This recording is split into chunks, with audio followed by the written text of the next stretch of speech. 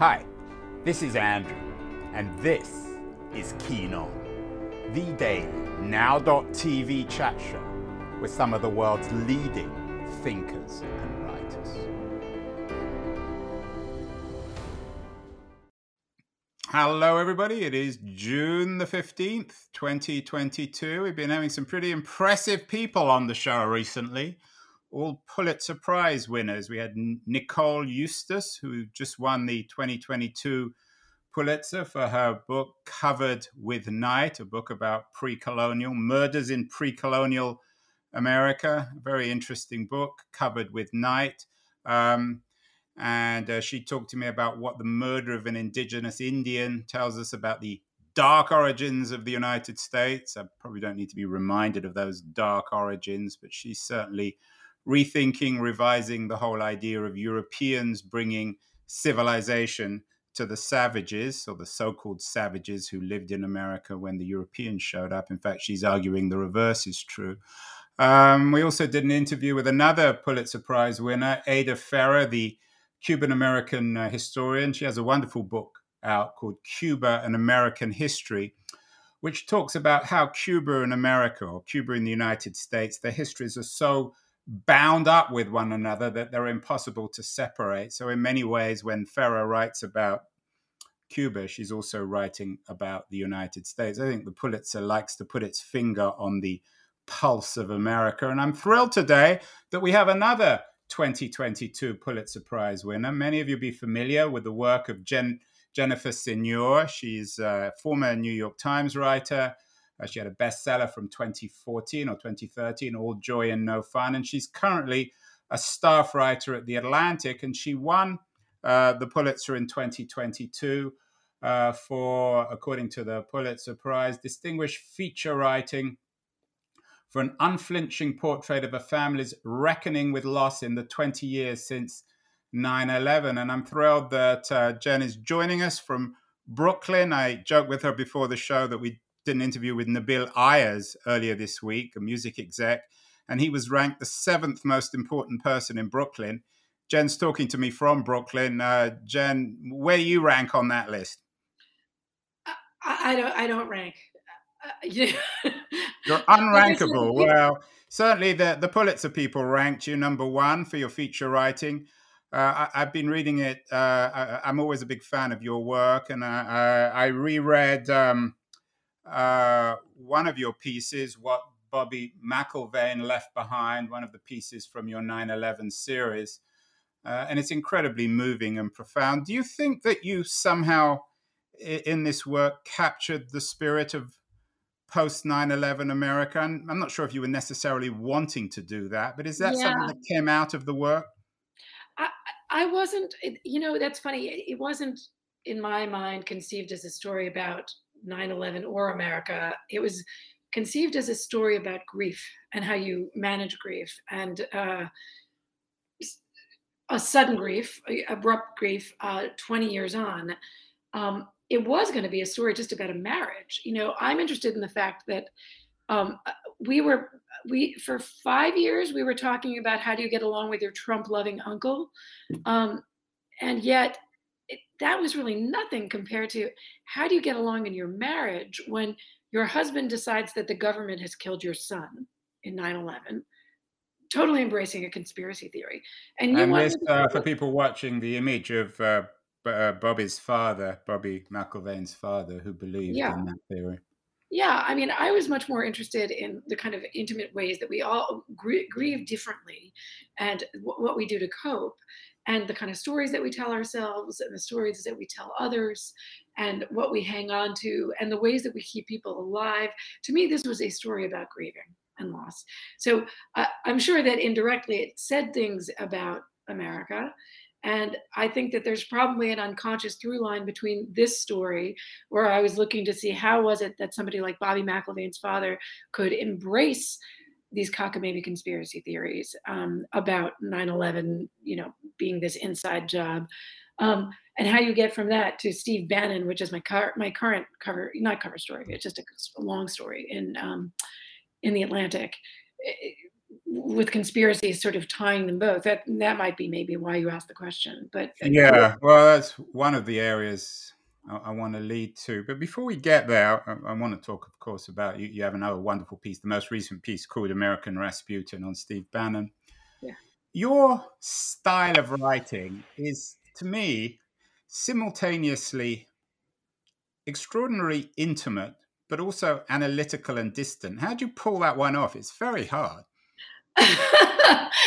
That's very kind of you. I don't know, maybe because I was in psychoanalysis as a kid. I can't tell you. You have a certain style. It's, that you're wearing simultaneously two hats. There's Jen chatting on the phone, chatting to Bannon, chatting to these people who have gone through terrible tragedies after 9/11. And then there's an incredibly analytical, distant, hard-headed journalist. And you seem to manage to carry both off simultaneously in your writing. Oh, well, that's very sweet. Well, I can give a more serious answer then, I guess, or a better answer. Although that wasn't an unserious answer. That you become attuned if you go through an early analysis. You're inclined to think psychologically, and um, I'm kind of a sociable creature, so I like to, if you're kind of going to say like, "Hey, you just seem like a really like a smart bartender." You're a convener and you're informal, but you also analyze things. That's awfully nice. Um, my mother was a math and music person. She was an opera singer and a math major, and I think I have some of her. I was throughout high school going to be pre-med. I'm sorry, in college, I was pre-med for a while, thinking I would go to med school and be a psychiatrist. So I have a kind of analytical brain, anywho. So maybe it's just blending the two, kind of both sides. I don't know. We have a lot of guests from the Atlantic, many of your colleagues, and I'm a great admirer of people like George Packer, He's great. One of my Pete favorite Wayner, people. many others, Anne Applebaum, but they all have a, if you like, for better or worse, a moral quality to their writing. You seem to have left that behind, which to me at least gives your writing even more power. Do you try to avoid making judgments in your work? Yes, I do. I do. I feel like when you're writing a profile, and I do a lot of sketches of people, right? A lot of psychological portraiture and what. Um, the trick is to make them seem more like themselves or the most like themselves. And that means you can't really judge them, right? You're just letting them kind of pop alive in 3D on the page. You kind of have to stand sideways and get out of the way. So it's a very different style. Also, I was an anthro major in college. I think ethnography is without judgment, right? You're trying to be of the environment in a way. Um, I love the moral force in George Packer and Anne Applebaum's work. I think it's amazing. And George also has like a novelistic quality too, but there's like a moral urgency. And Anne is just intellectually rigorous, ruthless in her rigors. And again, there's a morally urgent quality. I'm trying to sort of show a world as it is or a person as they are. It's ethnography or a sketch as opposed to the kind of moral arguments that they're making. And perhaps the richest portrait, at least in the McIlvaine piece, is of him, this remarkable young man who had a tragically young death. Seems as if the death is even more complicated because he may have been outside the towers when he died, but he was a very close friend of your brother, and you leave this wonderfully warm portrait of this young man. He was an incredible figure, wasn't he? He was self-invented. He was kind of this miracle of self-invention. And I just adored him and came through the front door saying that, I mean, I of course knew him. Um, I, he's easy to bring alive because there is a lot uh, to work with here. He had a Forrest Gump quality. He had this Zelig quality where he intersected with like almost a comical number of famous people. Like in high school, he was not only a star student, but a star basketball player. And he was in the Philly suburbs, and so was Kobe Bryant. And the two played each other as high schoolers. And Bobby managed to score like 16 points off of Kobe, or at least set up shots, or actually directly score off of Kobe. Then he got into Princeton, which for his family was this very big deal. His parents didn't expect to send a kid to Princeton. They were, working class and, living paycheck to paycheck, never mentioned the Ivy League. Bobby, when he got into Princeton, he'd never visited the place, never visited it. He'd never laid eyes on it. He shows up. He's super interested in African American culture and literature, and he majors in, or he minors, I guess. He's an English major, minor in African American studies, and somehow gets into a course with Toni Morrison. And when he died, Toni Morrison wrote not one but two condolence letters to the McIlvaines about him, and sent along his final paper to her, which was really pretty good. I know your narratives aren't consciously metaphorical, but one can't help taking away from this piece this idea of the tragedy of America. Here was a young man nurtured by remarkable, well, not by very ordinary parents, but he was remarkable. They sent him off to Princeton. He was going to be a superstar in whatever he chose to do, maybe a writer, maybe Hollywood, who knows, a lawyer, whatever he chose to do, he would have been enormously successful. He had this catastrophic end in 9/11. And then their lives are entirely destroyed. The father becomes a conspiracy theorist.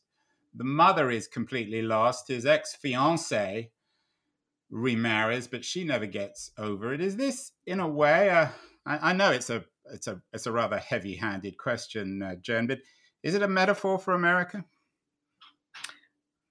I mean, there's so many varieties of American experience. I don't know how to answer that. I mean, I think that the better, going back to your first question, I think it may be a metaphor for how we grieve, that three different people went in three starkly different directions, and that there is no one way to grieve, and that the steps of grieving are kind of literary conceits. They're not actually literally what one does. People don't mourn sequentially, they don't mourn logically, they mourn idiosyncratically. So, his fiance going off on one path and hanging on to a diary for years and years, and then remarrying, and the mother kind of bottling up her grief and not wanting to talk about her grief, and avoiding the same supermarket where she'd shopped for years, just so that she wouldn't be in the awkward position of having to console others about her own loss, was to me incredibly moving. And not wanting to be a victim, never wanting to publicly discuss this. When she was out, she just wanted to be out. And her husband leading with his grief, waking up every day as if it were September 12th, and only talking about September 11th as a means of coping, which is something his wife had absolutely no interest in doing at all. That to me is like, I think a good, I don't know if it's a metaphor for, but I think it's fairly typical about how really intimate groupings of people process grief, which is differently. And so it's a way that grief doesn't unite people. It can actually really strain them and separate them and divide them. And so what's remarkable to me about them is that they held together.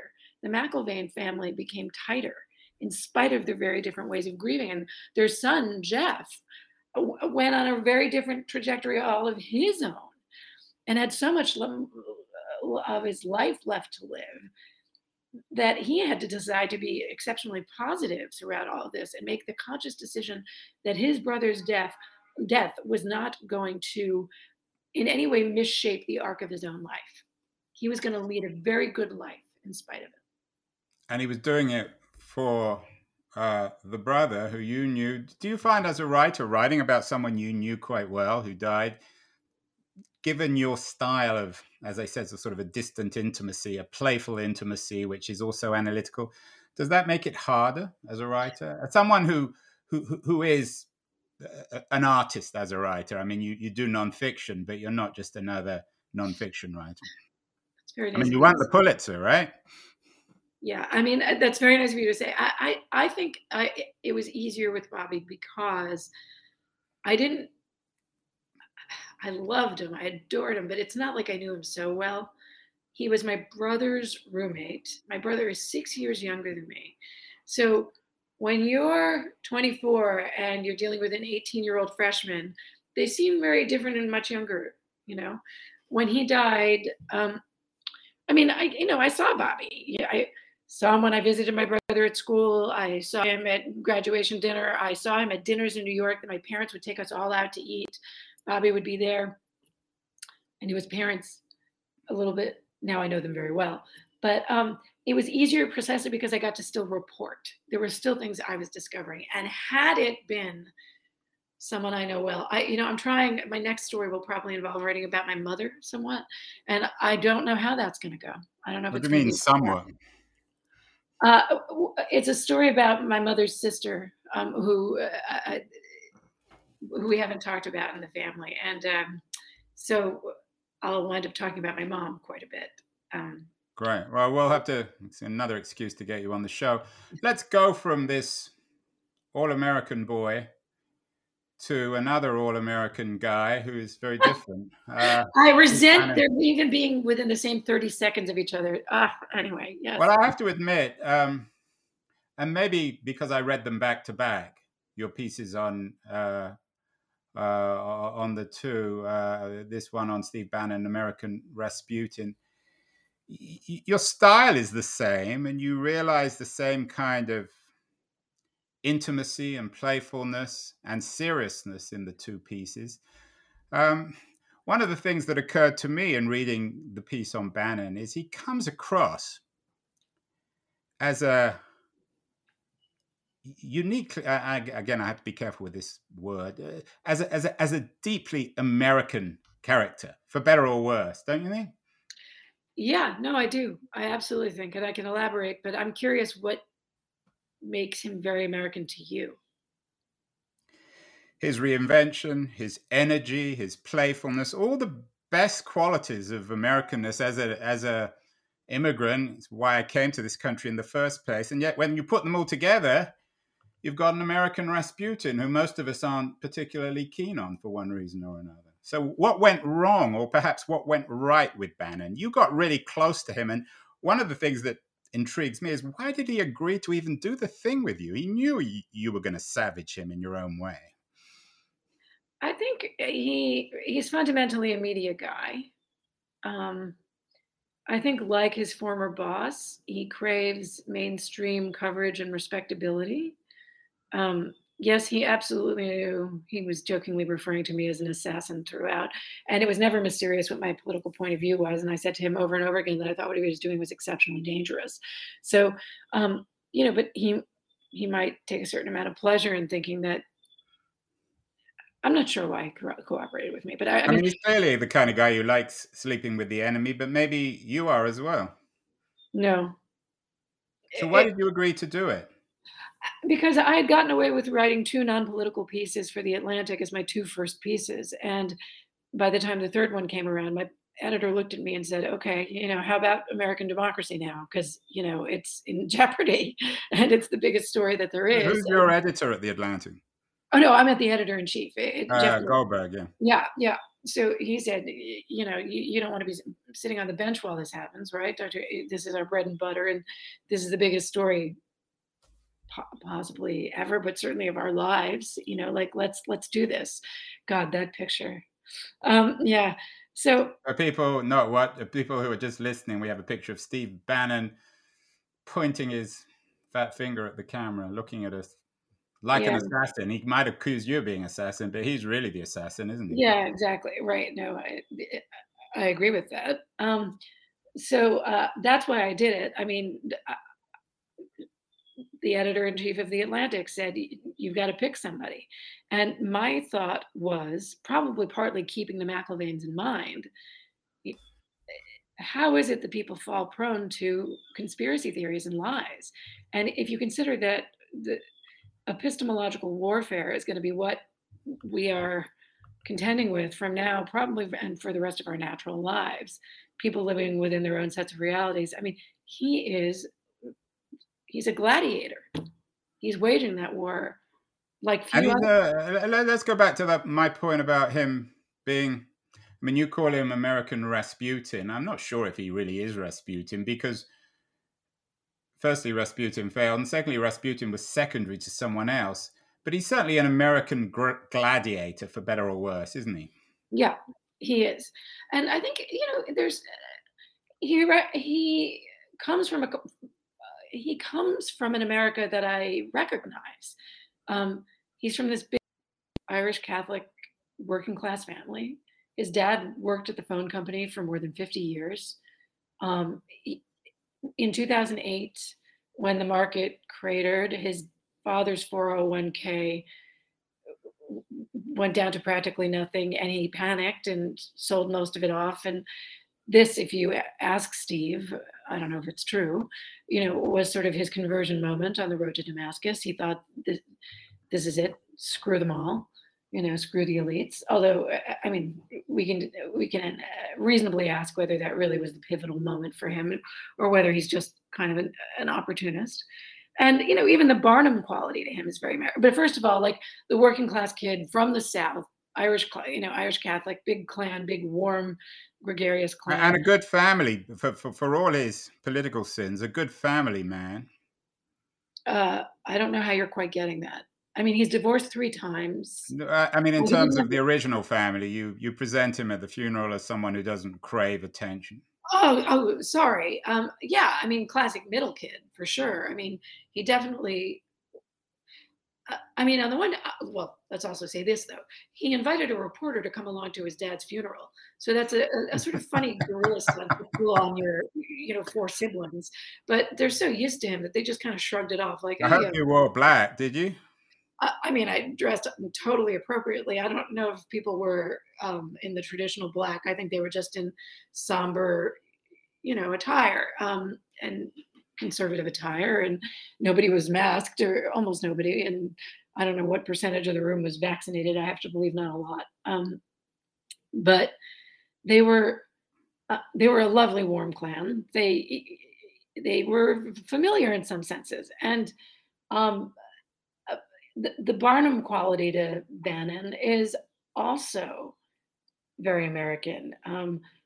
I think that a lot of what he says isn't necessarily stuff he believes, that he's doing it for sport, that he is taking advantage of the suckers born every 5 minutes, or whatever it was, every minute, or whatever it was that Barnum supposedly said. Yeah, there's a highly, but you can say, I mean, you can look at a lot of people and say that they're very American.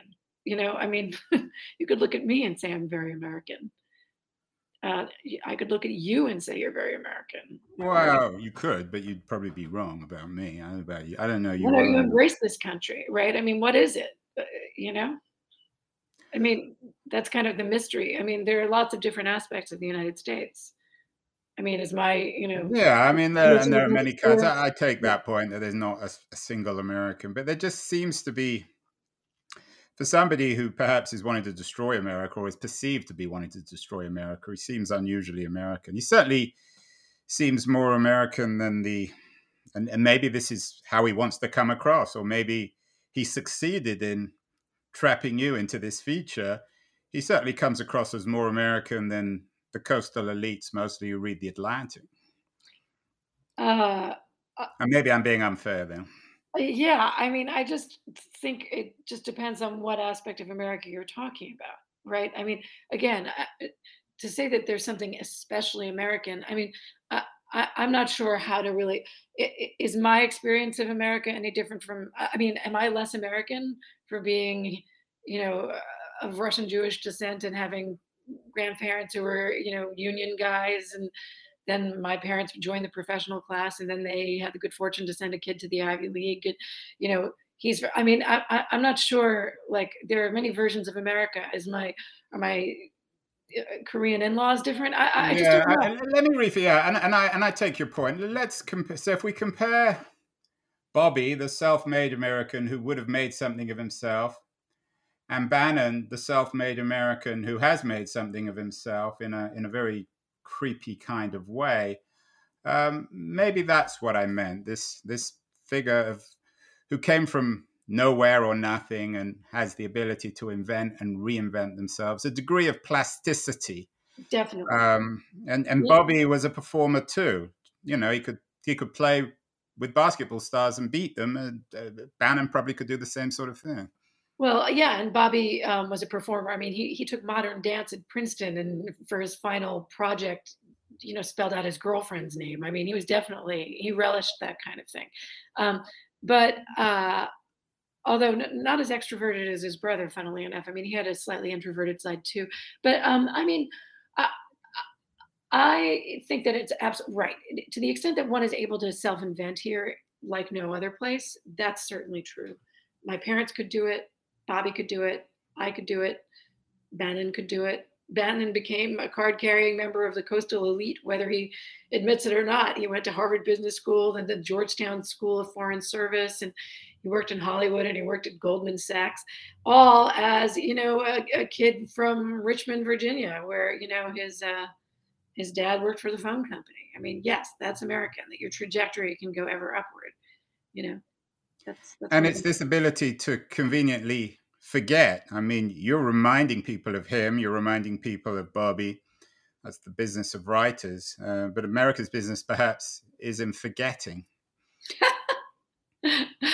Right. Well, you're unencumbered by your history. You could just come. We embrace the arrivists. We give them reality shows. Sure, and that's fine. Why should we be encumbered by anything so boring as our lineage?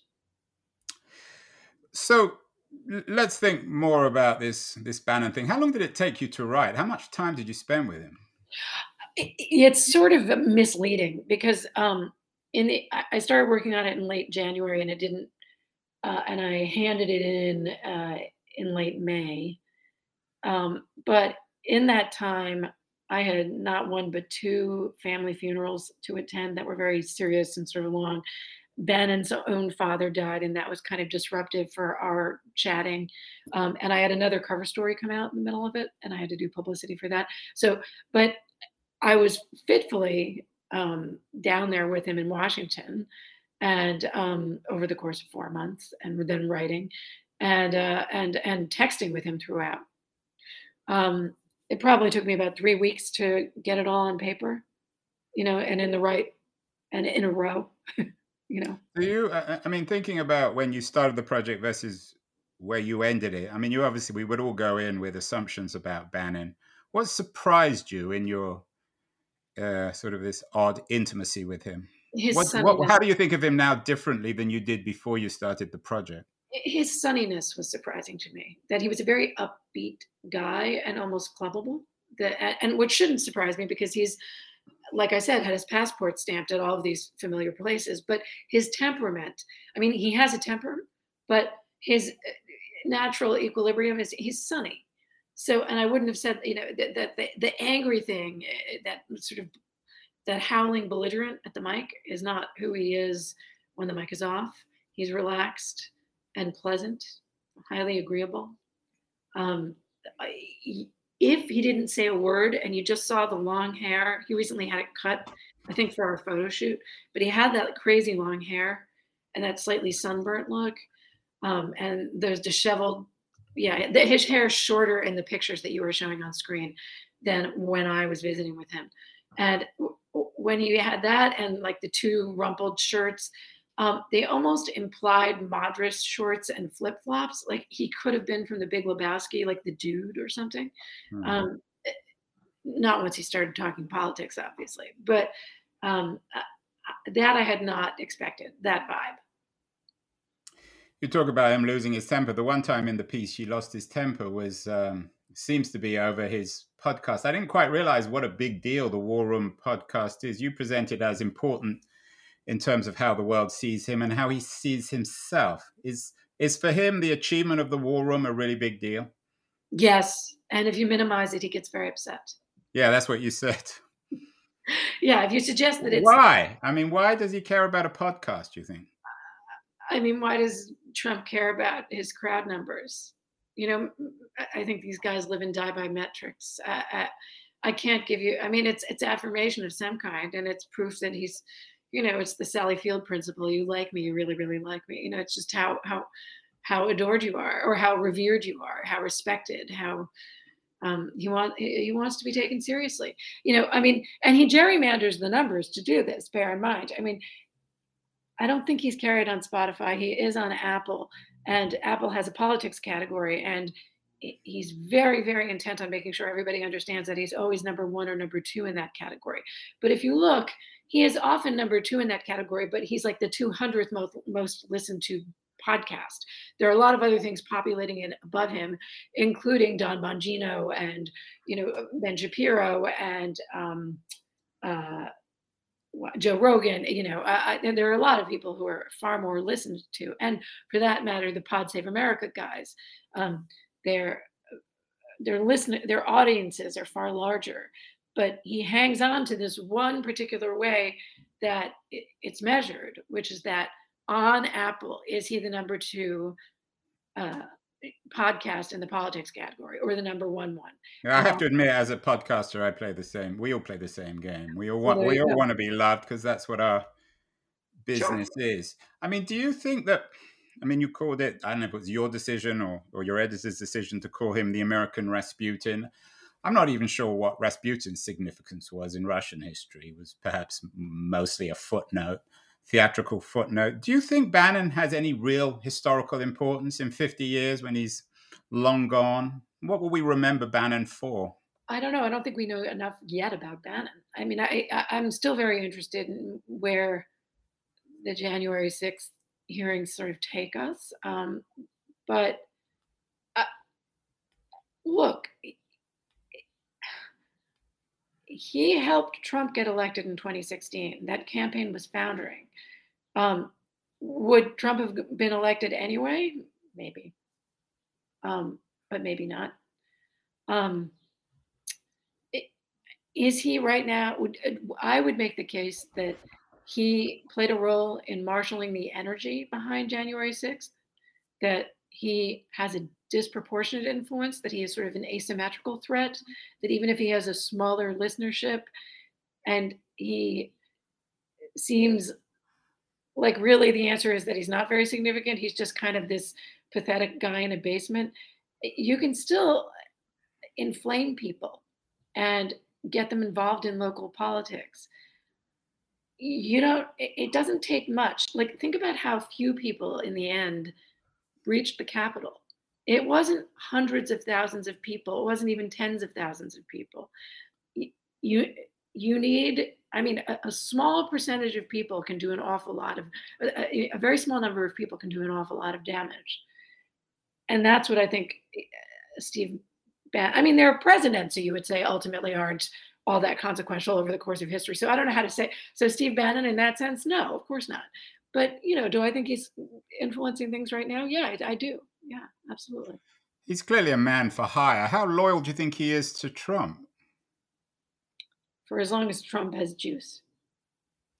Does Trump have juice still, do you think? I don't think we know. Do you think Bannon thinks Trump has juice? Sometimes, because I think sometimes he does. Because Bannon's smart enough to invent a much better Trump, a Trump 2.0, who would do all the things that he'd like him to do without all the nonsense, right? Well, Bannon has said that he really respects DeSantis. I mean, DeSantis, he said something very funny to me and interesting to me about DeSantis, which is what I love about DeSantis is the standard used to be that you'd look at a politician and ask, DeSantis, you don't want to have a beer with him, and he doesn't want to have a beer with you. He doesn't care, and that to me was super duper revealing. You end on a very dark note. You quote him, he's talking about the House Republicans rejecting the decision on the 2020 election. This is going to be so fucking epic. 2/3 of House Republicans voted to reject the results of the 2020 election. How long before it's 3/4, 4/5, 9/10? How long before one of these people becomes speaker? Why, I ruefully asked, was he so relentless with his pronunciamentos? And then he says, because like a Kafka novel, one can never escape. Watch me, I wrote. I'm going downstairs and doing a load of laundry, and I did. But my phone still lights up most nights. Bannon is still texting. So a couple of questions, Jen, finally. Do you agree with him? Can we escape? Is this America now like a Kafka novel? And is he still texting you? Well, I think that this is by no means over. I think that for the rest of my natural life, I think we are going to be trying to right the ship here, and it's anyone's guess whether it can be righted. Um, so I think in that way, he is right. This is our new reality. I think that the Republican Party and base has been captured, um, and So we are democracy, at least half of Americans or half the American political establishment want to destroy American democracy. they're at least they're election denialists. They seem perfectly content to throw out legitimate election results. That to me is no longer, you're not talking about a democracy anymore if you're willing to reject. I mean, we'll see. We'll see. Maybe the election deniers will not have their way. Maybe something will be reinstated. The Romney wing of the Kinzinger wing of the Republican Party looks to me vanishingly small. It looks to be non-existent to me, but we'll see. I guess anything can happen. He had stopped texting me. He texted me the morning it came out, and the day after, perfectly cheerful. Then stopped, and I was perfectly delighted to be ghosted.